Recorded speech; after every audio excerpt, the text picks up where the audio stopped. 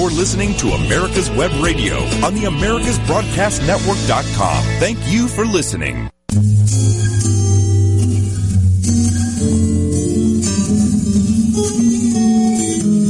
To the Doctor's Lounge. I'm your host, Dr. Hal Schurz. Every week we come back to you with the kinds of things that doctors are talking about in doctors' lounges all over the country.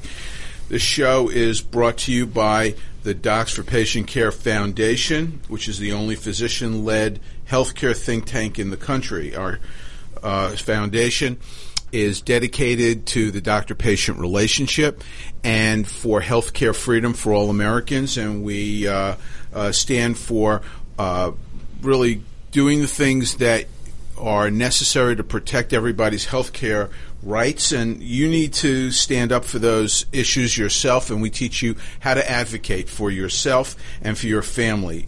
Go to our website, www.d4pcfoundation.org, and read about the things that we're doing. I think that you'll agree with most of the things and the positions that we take, and we need your support, so please donate generously, $5 or $5,000. No amount is too little or too big, and we really need to have your support behind us so that we can do the kinds of things that we're doing, like this radio show every week. As most regular listeners to this show know, we often, actually most of the time, talk about policy issues or political issues affecting health care. There are issues that come up that doctors are talking about other than politics and policy among themselves, and that involve actual healthcare things. And today's show is no exception. I wanted to bring to you a timely topic, something that is in the news that we're hearing about almost on a daily basis today, which is the measles epidemic and the issue about childhood vaccination, which is becoming a major flashpoint in this country. And I think that it's very important for those of you who listen to this show who are doctors to know what's going on. And most people who listen to this show, I believe, are not doctors and want information and want to be able to be prepared to answer questions about this very contentious issue. So today's show is going to be dedicated to that. And in order to be able to give you a perspective different than mine, actually more expert than mine in this regard, I've invited a very, very long time and dear friend of mine into the show, Dr. Chip Harbaugh. And before I bring him in, I just want to introduce him. He is a pediatrician in Atlanta, Georgia, and he's more than just a pediatrician. He is probably one of the best pediatricians in this very, very large market, and that's saying a lot. I knew I liked him when I read his bio, and I saw that he was a Virginia Cavalier, and where my money's gone for a number of years. So his brain is wired correctly. But Chip has run one of the largest, one of the best pediatric practices in the Georgia area. He founded the largest pediatric IPA in the country, which has flourished and become the centerpiece for one of the largest cooperative pediatric efforts involving a children's hospital and a metropolitan area. He has been active in the American Academy of Pediatrics for many years, serving on multiple committees, including the liaison to managed care and laboratory improvement for the CDC, among the many other accolades and jobs that he's done. He's probably the only guy who I know who is busier or has done more things than I have. So, Chip, welcome into the Doctor's Lounge. Well, thank you, Hal. You're very generous. I think you've done more than I have. But well, Together we're trying to make a difference for children. Well, I'm not sure about that, but I think this is the Mutual Admiration Society. So I really appreciate you taking the time from your very, very busy practice to come in and share some wisdom, some information about this very important topic that we're going to talk about today. So every day in the news, we are hearing reports about a measles epidemic, a measles crisis. Mm-hmm. So what I want you to start out by explaining to our listeners is, number one, is this an epidemic or a crisis, and why is this happening? You look back pretty much in history and how we've treated diseases, whether it be typhoid or smallpox or things like that, and immunizations have really been in the forefront. And if you can immunize a population to 92 or 95%, you will avoid diseases. Measles really subtle was eradicated, we thought, in the Americas in 2000. And now it's come back because started with the MMR scare back in about 2000, 2004. People stopped vaccinating. They don't believe it anymore. It's almost like you need disease around to scare people to realize I could avoid this disease if I vaccinated. Well, if you don't see the disease, well, I don't need to do this anymore. So we've had a lot of people think complacency. It is. It's very complacent. Same thing with freedom. We take our freedom for granted. But people have died in our country to gain that freedom. People before us have gone and used vaccines to get our health care back to where it should be. So you need to immunize, and you can prevent disease. So for many people who are out there who are our age, our vintage, everybody got immunized when we were children. And that stopped only recently. And I think that you mentioned just a moment ago about the scare. So the scare actually started in England in 1998 in an article that was published in The Lancet by Andrew Wakefield. So will you elaborate a little bit on that? And I've got some other information to share to fill in some gaps. So, Andrew Wakefield had about 12 patients, not 1,200, not 12,000, not 120,000, 12 patients. And he did a study and found that 8 patients had autism. So, again, 8 out of 12. And he sort of confirmed that maybe that there was a link. So, unfortunately, after they published this article, they found out 2 things. That the person that helped recruit him was a lawyer who had a lawsuit against the vaccine manufacturer. Oh, well. Other things they found out that he had a competing vaccine that was single M, measles, single mumps, and single rubella. Well, that was a conflict also. So it took about 10 to 12 years of research and multiple studies, and they found out it had no relation. The sad thing during those years is people actually vehemently said, I know my child got autism, or people would hear of stories. It's almost like he said, she said, my neighbor this, I heard a friend, and they absolutely believed that the autism was caused by MMR. So you would have to talk people off the ledge. Of course, it's been disproven now, but he's been stripped of his article. The 10 of the 12 authors have abandoned him. He was stripped of his medical license, so we don't know where he is. Oh, I know exactly where he is. He is in Austin, Texas, and he is heading a anti-vaccine effort that is centered in Texas. And it's very ripe for this because Texas is very libertarian. There's a very, anti-government streak in Texas. And so it's like a petri dish for what he is doing. Yeah, in Texas, the Houston, Fort Worth, Austin, and Plano, Texas are one of the top those are the top cities for vaccine refusals. Mm-hmm.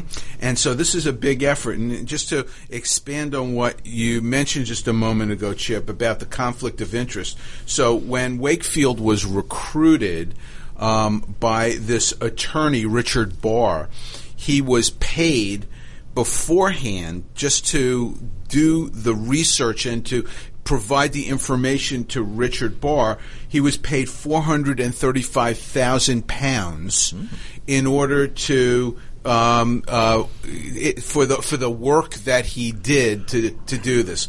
In the British Medical Journal in 2011, they actually came out with the whole story about the MMR scare and how this was a preconceived scam to discredit the MMR vaccination, sue the vaccine manufacturer, and then make a lot of money in the lawsuit representing the plaintiffs whose children had autism, and the tens of thousands of other patients who would jump on the bandwagon in a class action lawsuit. Not to mention his competing interests in the other vaccines. But how sad is that? And now in England, over the last 12 years, mumps and measles and rubella have all come back, and deaths and really a lot of side effects, and not only in England, but you look at a call in Washington State right now, 50 cases in January alone. It's amazing. I remember in California with Disneyland, the measles outbreak there, and usually you had also in Oregon, those states that do not immunize, you will see a rise in this. And the same thing happened with smallpox.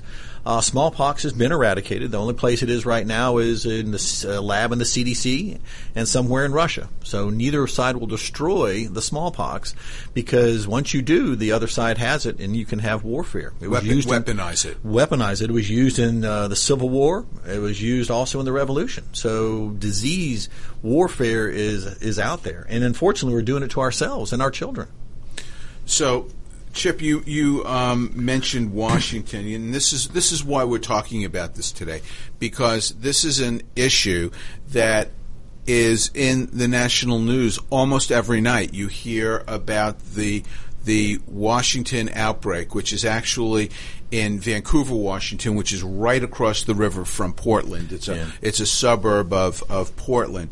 And Portland's one of the hotbeds, again, of anti-vaxxers. Exactly. And so, people might think, well, this is just an outbreak in Washington State. But this is actually, in researching this topic for today's show, I was just absolutely blown away by the fact that this is a much larger issue than just the Washington outbreak. And just to throw out some numbers, the largest outbreak in the United States actually is in New York, in the Hasidic Jewish community. Right. And that's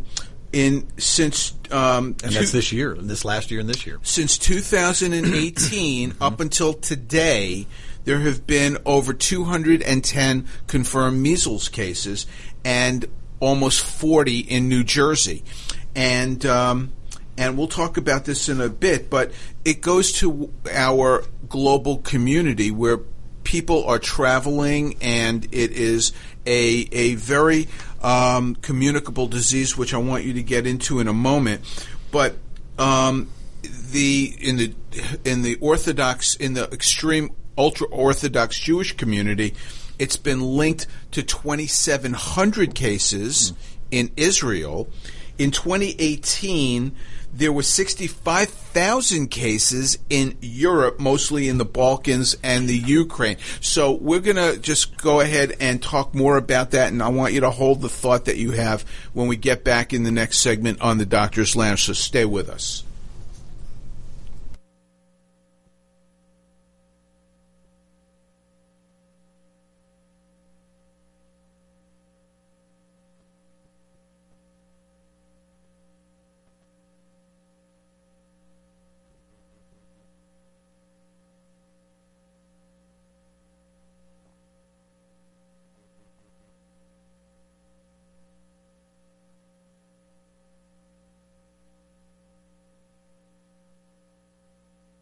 Hello, I'm Dr. Mike Karuchak. Have you ever wondered what doctors talk about amongst themselves? If you do, join us on the Doctor's Lounge and hear the doctors' conversations amongst themselves. Join me and my co-host, Dr. Hal Schertz, every Thursday morning, 8 to 9 a.m.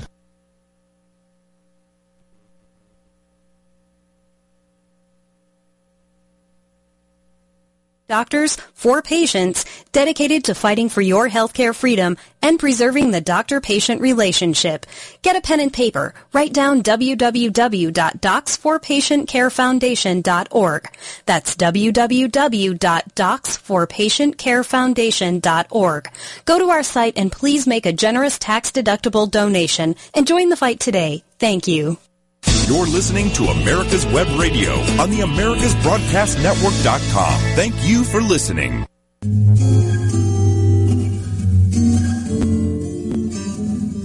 Doctor's Lounge.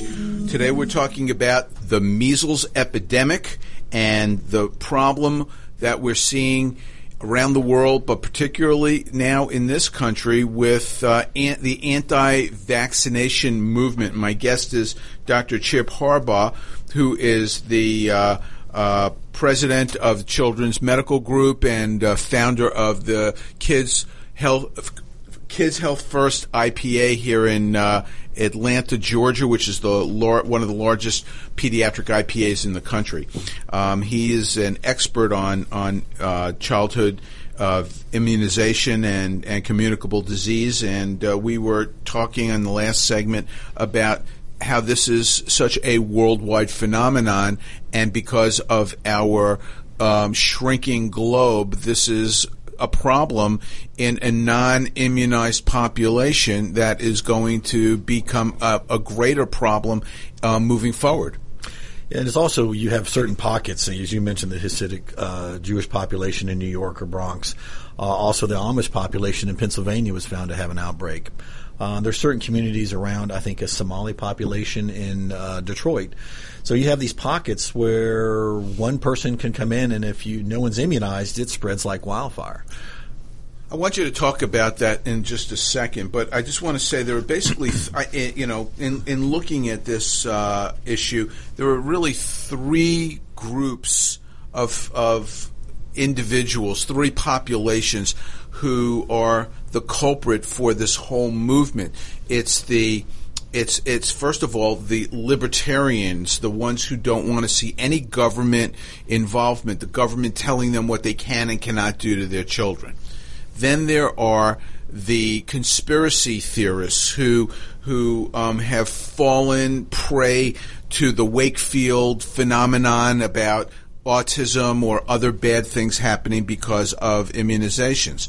And then finally, there's the group that are just against putting things in their body, not because they're afraid of autism and not because they are libertarians, but because they're in fact in the Oregon group, this anti-immunization movement is in the same conversation as vegan or gluten-free. And it is sort of sad, and I'm probably more in the libertarian. I do not like be controlled by a government. I like freedom. That's what our country is founded on. However, I would also defer to the medical community. If I'm a physician or doctor, I would believe the CDC is there trying to make our health better for the entire nation. Same thing I always used to tell patients when I was trying to explain about vaccines. Sometimes the more educated ones are the more difficult ones because they think they're so smart that they can, they have a medical degree. Dr. Google. Dr. Google. I know how. I'm smart. I don't need this, and I don't see any disease out there to do it. So I would say is same thing. I always, as you go into a plane, you look to the left, there's the cockpit. And boy, I would love to fly that plane. That would be so fun. I look at about 150 switches up there, and I go, man, I would have no clue. But in essence, what I say to them is you're trying to climb in that cockpit and you want to be the pilot, but you don't have a medical degree or a pilot's license. But you want me to stay over here in the co-pilot seat while you fly it. When you start crashing, you want me to pull you out. No, trust the medical doctor. I went to medical school to help and cure and make the world a better place. Trust me on that. If you can't, then you shouldn't be flying that plane. Maybe you should find somebody who will let you fly the plane. Exactly. So trust the medical community. We want only best for our children and the health of our nation. So measles isn't such a bad disease, is it? For the most part, it isn't. You know, it's spread by cough, congestion. You get a runny nose, red eyes, just like you would a cold. But then you get a rash on it, and unfortunately, sometimes you can get encephalitis. Oh, wow! So that's an inflammation of the brain, and you can have death from that, or side effects, or neurological side effects, paralysis, stuff like that. So. Yes, in cases you can have some bad outcomes. In fact, sometimes 50,000 people used to get infected. You'd have, 500 deaths in a year. It's like deaths from measles? Oh, no, you don't. It can be a bad disease. And once it starts spreading in an unimmunized population, or now if I have a high disease burden, even though you may be immunized, it may be 10, 12 years since you last had yours. It could spread to you if I have 5 people around you that have measles and you're presented with a high disease burden. So if you are immunized as a child, do you lose that immunity? Over time. And that same thing happened with smallpox. Most of the people who got smallpox, it had been 10 to 15 years since they had that vaccine. Even as a pediatrician, I had to get vaccinated the MMR again when I was in residency. So you need to have that boost every once in a while. If you're exposed to a high volume, or if you're in an at-risk population. Correct. But if everyone has herd immunity, 92 to 95% of the population around you is immunized, you're going to be fine, and the population will be fine. An interesting thing that I came across that I didn't know is that there is a potential for the measles virus to reemerge in older patients after a period of latency. That means that you could get if you had measles as a child and then you recovered from it, you think, you're out of the woods, everything is okay. But much like what happens with rubella and shingles, which can also, in some cases, be life-threatening if you are sick, if you are on chemotherapy, if you have a decreased immunized state. What they found was that with measles, that if you can get a neurologic problem later in life that's 100% fatal. And it can. It says in the neurological tissue and some in the gastrointestinal tissue. So, so let's say you have it there and your body's fought it fairly well, and then all of a sudden you get pneumonia or in a bad accident and your body becomes stressed out. Yeah, it can come back. So don't play with it. Same thing with polio. Well, we'll talk about polio and other diseases about vaccination just a bit, but before we leave measles, I'd like you to tell us as a pediatrician, because you see parents who have newborns or parents who are interviewing you because they're going to be having a child and they want to listen to you and see whether or not they mesh with you as a parent and a doctor. So I know that this probably comes up on a regular basis.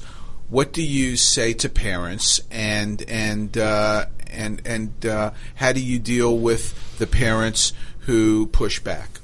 It has not been as much of an issue in the last 5 years since the Wakefield debacle. I think once realized it was sort of fake news, it was much about nothing, and so I think that has helped. Also, once you have an outbreak in Disneyland, that helped. Like, there really is a disease out there that could cause problems. It made people wake up. So I think people, most part, vaccinate or want to vaccinate now. We have always, our group has been 72 years in existence.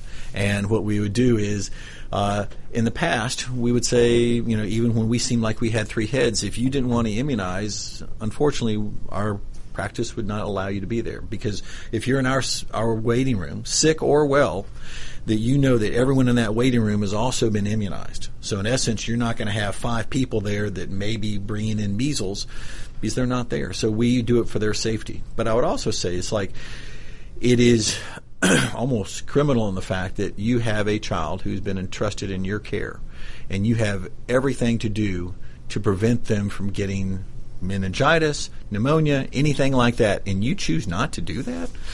Do you think that's child abuse? Well, if they get meningitis and they have brain dead or pneumonia from that? Yes, I think that is. Has that been ever, to your knowledge, has that ever been a case where they've tried to hold parents liable for death of a non-immunized child from a preventable disease? No, not in the United States, although in Britain they did have, if you did not, when the smallpox epidemic was going around in the 1860s or something like that, that if your child was not immunized within the first 3 months of life, that either was a fine or prison time. Whew. So in this country, I know that they immunize babies with measles, mumps, and rubella (MMR) at 15 months. 12 or 15 months. What is the problem that we're seeing right now? Are that parents in some of these communities, which I'm going to have you share in just a second, are afraid to bring their children, their newborn children, outside? Because in some communities, like in Idaho, 10% of the children in Idaho in kindergarten are not immunized. Yeah. So there are certain pockets, and you've mentioned some of the SIMs. Actually, Salt Lake City, Provo, Utah, Idaho, Detroit, Michigan, Kansas City, Missouri. We mentioned the ones Phoenix, Arizona, Portland, Oregon, Seattle, Washington. These communities, actually, if you look at some of them by the first 2 years of age, you get down to the MMR percentage of only 24%. When you start dipping down in the 80, 85, 88%, you still will see outbreaks, and that's what we're seeing in Washington State right now. So this is the slippery slope. When does it become the role of the government to step in and require children to be immunized, to go to school, just to be out in public? In California, after the Disneyland outbreak, California, which is the epicenter of leftism, they passed in their legislature a law saying that every child needed to be immunized. And actually now they have one of the higher immunization rates because of that. So I think you would hope that the population, we have enough common sense that if you, just like from a parental standpoint, if you as a child behave well and make good decisions, you're given more freedom. As a child, if you misbehave, the government needs or the parents need to step in and do that. So what we need to try to figure out is there's certain limitations that certain states, there are actually 18 states that allow non-medical exemptions. So maybe starting to cut loopholes down there so it's only medical and try to work on those states. But hopefully we as a country see resurgence of disease and know we can prevent it. And that's a great segue into other problems and vaccinations. So stay with us. We'll be back in the Doctor's Lounge in a moment. The Docs for Patient Care Foundation is your way to join the fight and become a member of an organization created by doctors for patients dedicated to fighting for your healthcare freedom and preserving the doctor-patient relationship. Get a pen and paper. Write down www.docsforpatientcarefoundation.org. That's www.docsforpatientcarefoundation.org. Go to our site and please make a generous tax-deductible donation and join the fight today. Thank you. Whether cruising the Strip in a 57 Chevy or taking the family on a vacation in a 71 Oldsmobile Vista Cruiser, you need to tune in to Classic Cars with Steve Ronaldo and Jim Weber every Saturday from 8 to 9 a.m. on americaswebradio.com. The Docs for Patient Care Foundation is your way to join the fight and become a member of an organization created by doctors for patients dedicated to fighting for your healthcare freedom and preserving the doctor-patient relationship. Get a pen and paper. Write down docs4patientcarefoundation.org. That's DOCS, the number 4, patientcarefoundation.org. Go to our site and please make a generous tax-deductible donation and join the fight today. Thank you. You're listening to America's Web Radio on the AmericasBroadcastNetwork.com. Thank you for listening.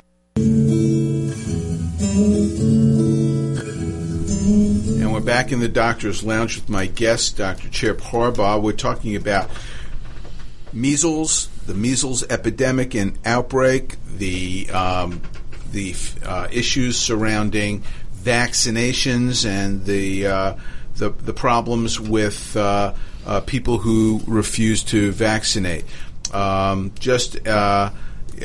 We left off talking about the fact that we have just a tremendous opportunity to eradicate diseases, and we are almost taking a step backward because of complacency, because we've done such a good job of actually eradicating diseases in this country that were only seen in underdeveloped areas in the world, and they're making a resurgence because of ignorance or of conspiracy theorists or people who don't want to have the government involved in their life. And there is a role for a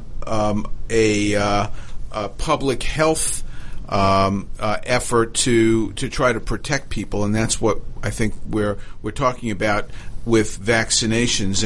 And Chip, one of the we focused on the measles, but we've really seen in our lifetime a successful effort, a successful result in the vaccination development for very serious diseases. Why don't you share that with everyone? Yeah, so I hate to say my age, but I turn 60 tomorrow. So you got to figure. Birthday! Thanks. So it's been in practice about 30 years, which is a lifetime, I guess. But back in residency, I would see meningitis, both Haemophilus influenza and strep pneumo, and these are in 0 to 2-year-olds, 2 to 4-year-olds, or 8-year-olds, and it was very frequent. You'd see admissions probably once or twice a month. In meningitis, you'd see bad sequela from this. You would see meningitis in the teenagers, and that's what we have a vaccine for now. And we see that in colleges now still. We do see that. And I tell people, if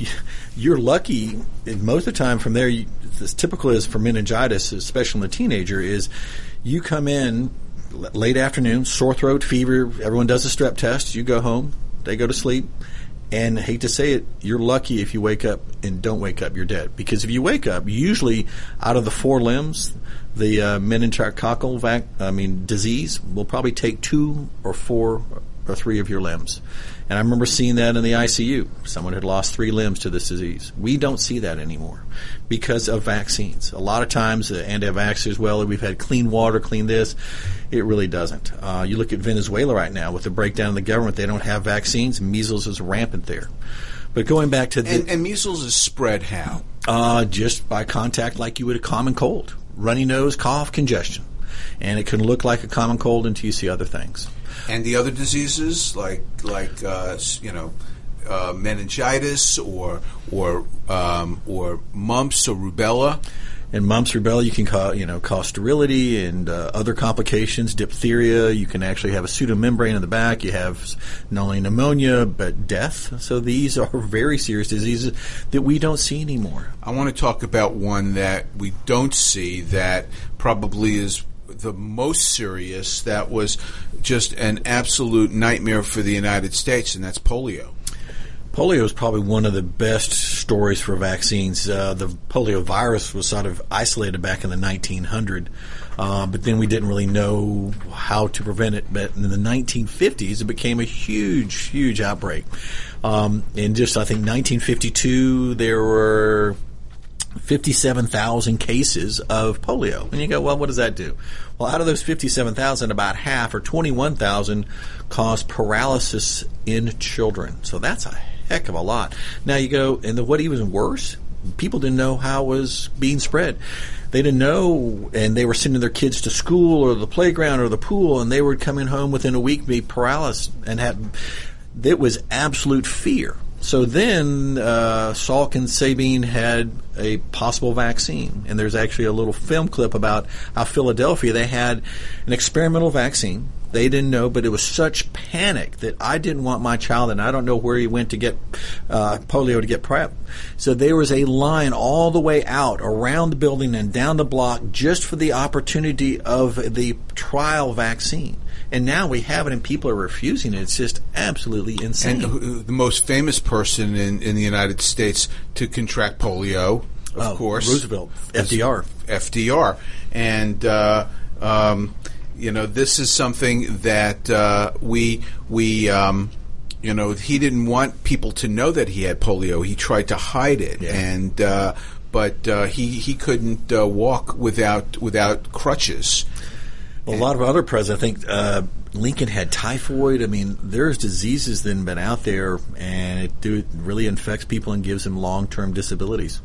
So with polio, I think that one of the concerns is that there was an outbreak last year of childhood paralysis, and people were comparing it with the polio outbreak, and when that happened, I was wondering, and I didn't see one single report about their immunization status and whether or not there was any link to not being immunized and a majority of these children. I don't think it was linked. I think it was an enterovirus or an adenovirus. Isn't an enterovirus? That means a virus that you get through your gut, but that's polio virus. It is. So it's very similar, and it scared the living daylights out of people. Even, of course, I think it was in the mid-Atlantic northeast. It was clustered, right? But it was no one really knew when or how they got it, and it actually caused enough consternation that I would get questions about it in the office. Lola, do you know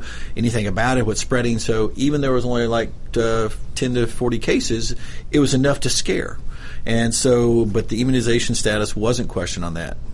So I want you to put on your American Academy of Pediatric hat, and I want to ask you, where do they stand? Why? I mean, I know what their official position is. Why are they not more visible? Why are they not out there making people aware that this is something that is putting their children at risk and putting the population in general at risk?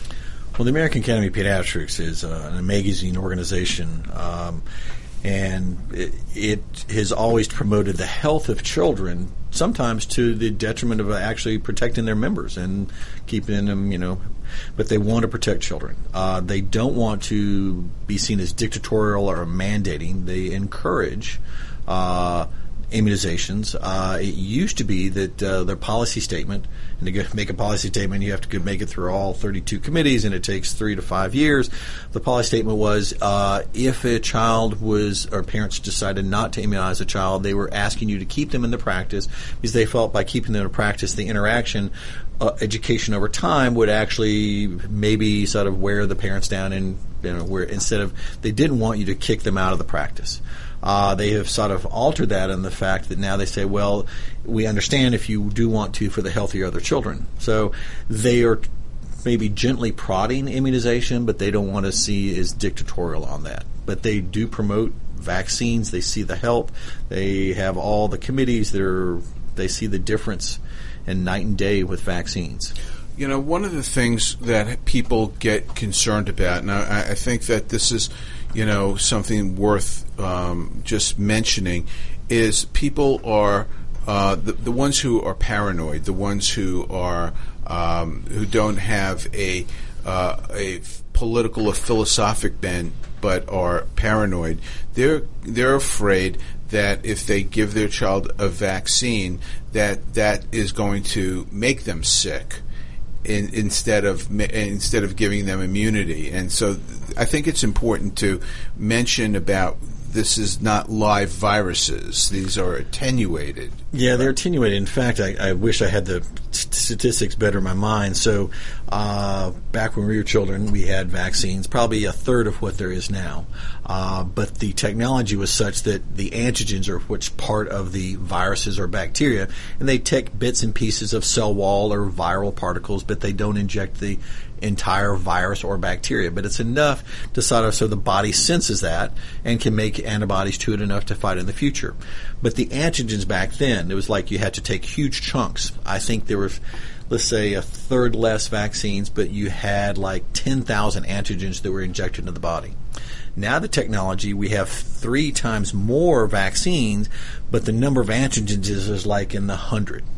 Because now we can take specific pieces and now tailor it. You can tailor it better with the technology we have. So even though you're getting more vaccines and getting better protection, you have less things going in your body, but it's the right ones. So just to pull this towards public policy or reality, is that why vaccines are so expensive, or why are vaccines so expensive?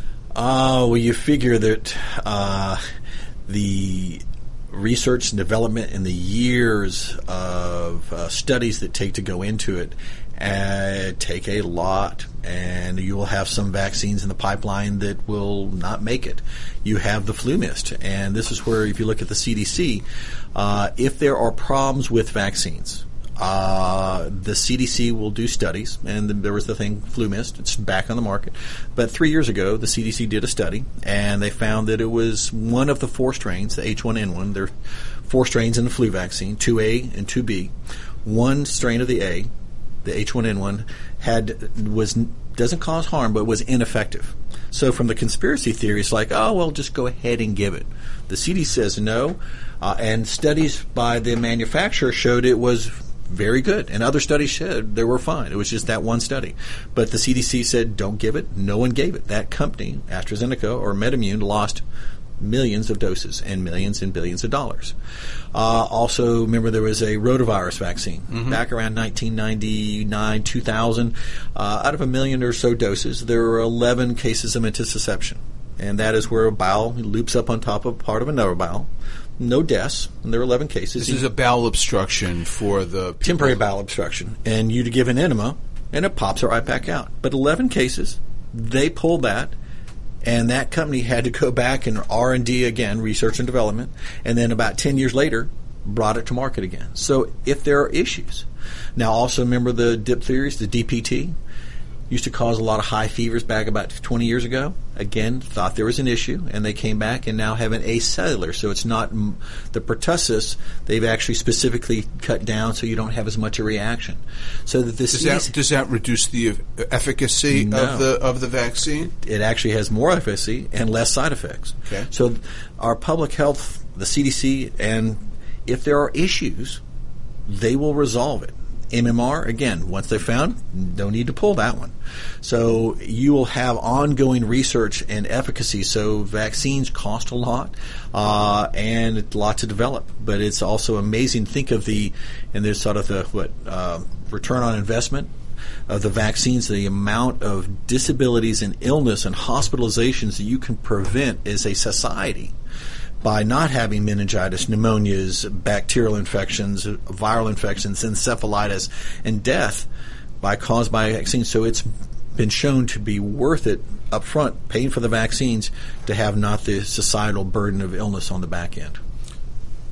So going back to cost, yes, these are still very costly vaccines for young families who are struggling and who are absorbing a larger percentage of their health care burden from a cost standpoint.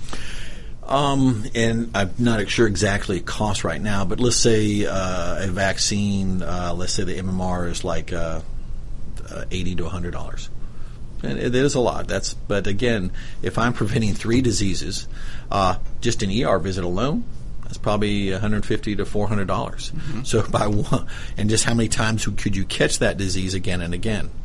Meningitis, let's say, and that's the Hib, which you get at 2, 4, and 6 months of age, and later on as well, or the H flu. Then again, you not only decrease the chance of meningitis, hospitalizations, ICU, ER visits. Then if you really have a bad outcome, you're going to have physical therapies. They might be able to walk again, or PT. So small, maybe a little seeming costly up front, but on the back end, how much you save not only in money, but your child's health and well-being. As a devil's advocate, how many immunizations does a child receive between birth and 5 years of age? Individual doses? Or in a fully immunized child, about how many different vaccinations do they get? Well, you get them at 2, 4, and 6 months of age. You get the hepatitis B. So I would say probably, that's off the top of my head, 15. And that seems, for some parents, I think that's what they focus on, and they don't look at the benefit risk. They just look at the volume going into their child. So we're going to break for our final segment in just a moment, so stay with us. The Docs for Patient Care Foundation is your way to join the fight and become a member of an organization created by doctors for patients dedicated to fighting for your healthcare freedom and preserving the doctor-patient relationship. Get a pen and paper. Write down www.docsforpatientcarefoundation.org. That's www.docsforpatientcarefoundation.org. Go to our site and please make a generous tax-deductible donation and join the fight today. Thank you.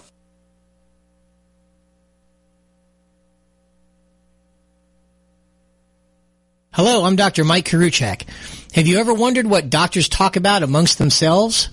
If you do, join us on the Doctor's Lounge and hear the doctors' conversations amongst themselves. Join me and my co-host, Dr. Hal Schertz, every Thursday morning, 8 to 9 a.m. The Docs for Patient Care Foundation is your way to join the fight and become a member of an organization created by doctors for patients dedicated to fighting for your healthcare freedom and preserving the doctor-patient relationship. Get a pen and paper. Write down docs4patientcarefoundation.org. That's DOCS, the number 4, patientcarefoundation.org. Go to our site and please make a generous tax-deductible donation and join the fight today. Thank you. You're listening to America's Web Radio on the AmericasBroadcastNetwork.com. Thank you for listening.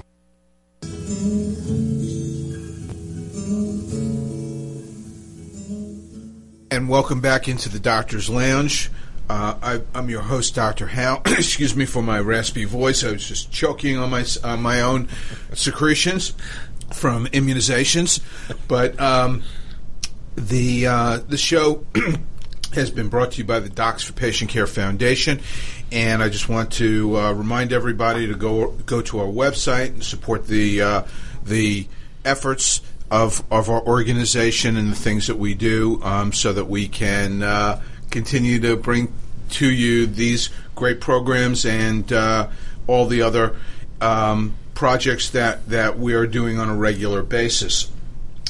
We just gotten through a amicus brief in Iowa with certificate of need, and that has been really a big issue around the country, and we're going to be talking about that in upcoming shows. My guest today is Dr. Chip Harbaugh, and we've been having an interesting discussion about communicable diseases that are preventable with vaccinations, which are really being thrown under the bus by many people, and with no good reason, and putting people at risk needlessly. So this show would not be complete without bringing some kind of public policy or political bent into a show. And right now, what we're seeing on a daily basis at our southern border is an influx of people coming in from the third world, from underdeveloped countries, that are bringing with them diseases that have been, for the most part, eradicated or well controlled in this country. In the past, people who have been allowed to come into this country legally have had to show immunizations or proof that they've had certain diseases, and with this crisis that we're seeing at our southern border, it's putting everybody at further risk, isn't it? Yes, not only the southern border when you have a lot, and probably mainly from Central and South America, as we already mentioned, Venezuela with the collapse of the government there. They've not been able to afford vaccines because their economy is collapsing. And then we've seen the measles and communicable disease spread to not only Brazil, which is a better developed country, but also we know in Central America, Honduras, Nicaragua, their public health and immunization rates. So in essence, even though your heart breaks for these children and these people, by not having them immunized, you are having a huge influx of diseases, most likely, ones that, not as much polio, but measles, mumps, rubella. Smallpox? Probably, maybe not smallpox. So hopefully not that, but polio possibly, but definitely probably Haemophilus influenza, strep pneumo, which would be meningitis and pneumonia, blood infections, and definitely measles. And measles, again, remember we forgot to tell you that every year 200,000 people in the world die from measles. So it's still out there causing death. So if you're bringing an unimmunized population into, if you want to say the southern border, you're going to say that. But also, remember our airports. Atlanta Airport's the busiest airport in the world, and you're one air flight away from everywhere. Miami, another flashpoint. People flying in, it just takes one person or disease to start an epidemic. And so we are very porous with our travel. But on our southern border, I think that's where the mass big risk. It is just because of the sheer numbers. Right. And you talked about weaponizing diseases, with smallpox in the U.S. and Russia owning those cultures in laboratories. That we hear politicians talk about dirty weapons coming in across that southern border, but also diseases can be brought across that porous southern border and wind up in some of the at-risk populations that you've mentioned around the country, where there are immunization under-immunized populations as much as 25% in some populations. And that's exactly, especially when you have a population by itself.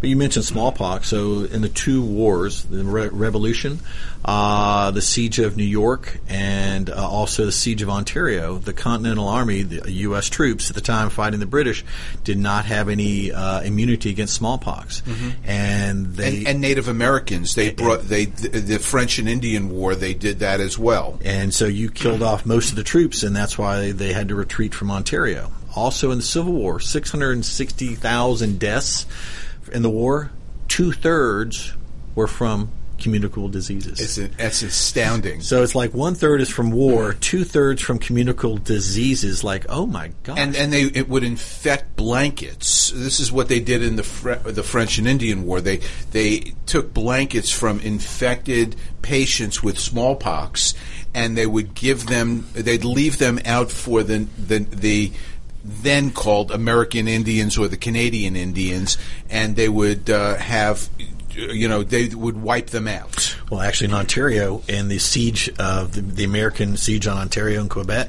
the British would send out people who had smallpox across into the American camps to spread smallpox. And sure enough, 50% of the population, the American troops, died and they had to retreat. So it is germ warfare. So when you have a large population, whether it be the southern border or anything else, coming in with diseases, you're more rampant to have epidemics. And in closed populations, just yesterday on CNN Online, they reported a measles outbreak in Madagascar, which is an island off the east coast of Africa, and there's tens of thousands of new cases of measles, and those children who are malnourished, who have poor immunity to start, are dying like flies.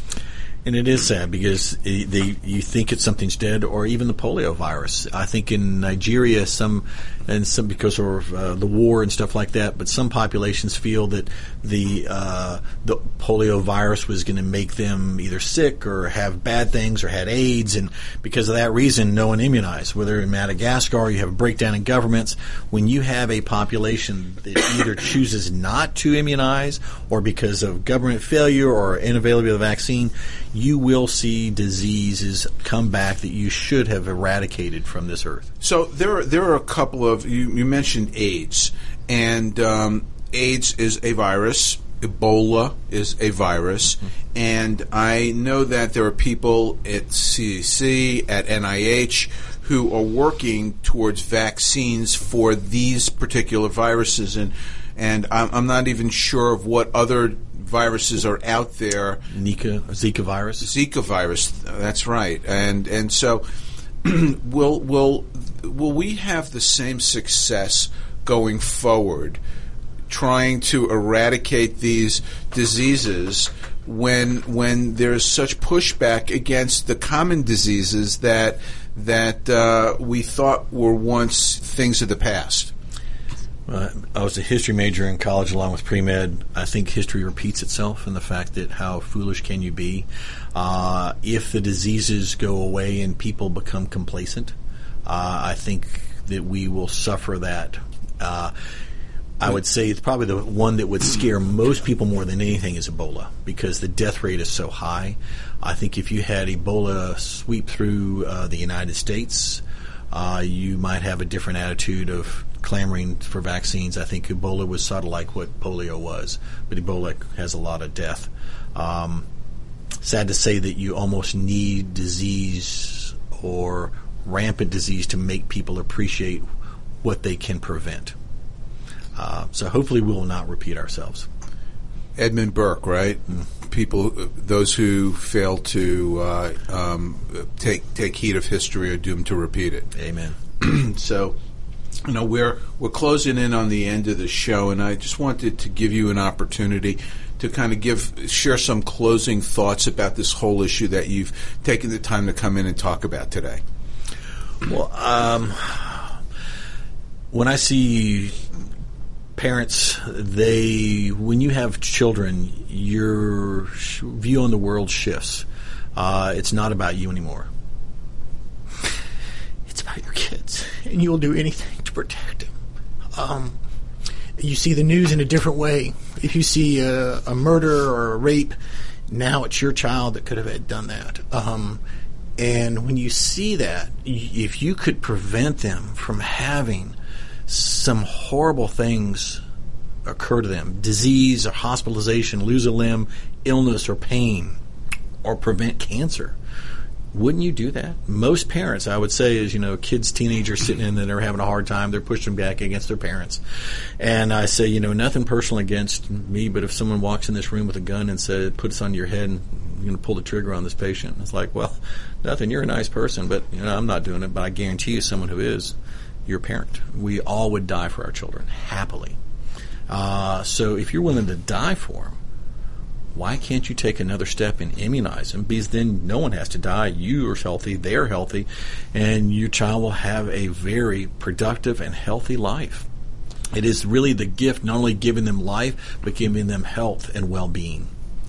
Well, I think that I couldn't say this better than you have, and I know this.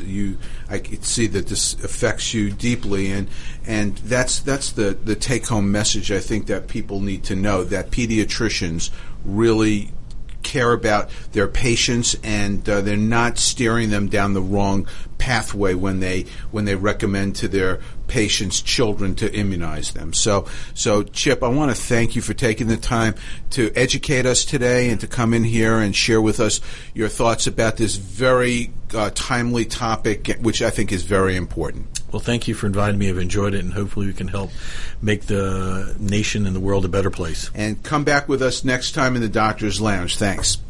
The Docs for Patient Care Foundation is your way to join the fight and become a member of an organization created by doctors for patients, dedicated to fighting for your healthcare freedom and preserving the doctor-patient relationship.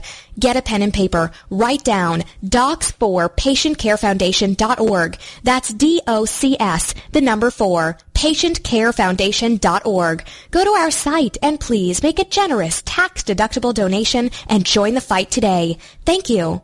Happy Oregon homeownership is the result of a good working relationship between the home buyer and their realtor. Make buying your Oregon home a fun and rewarding experience. Get our free guide to happy Oregon homeownership. Act now, limited availability.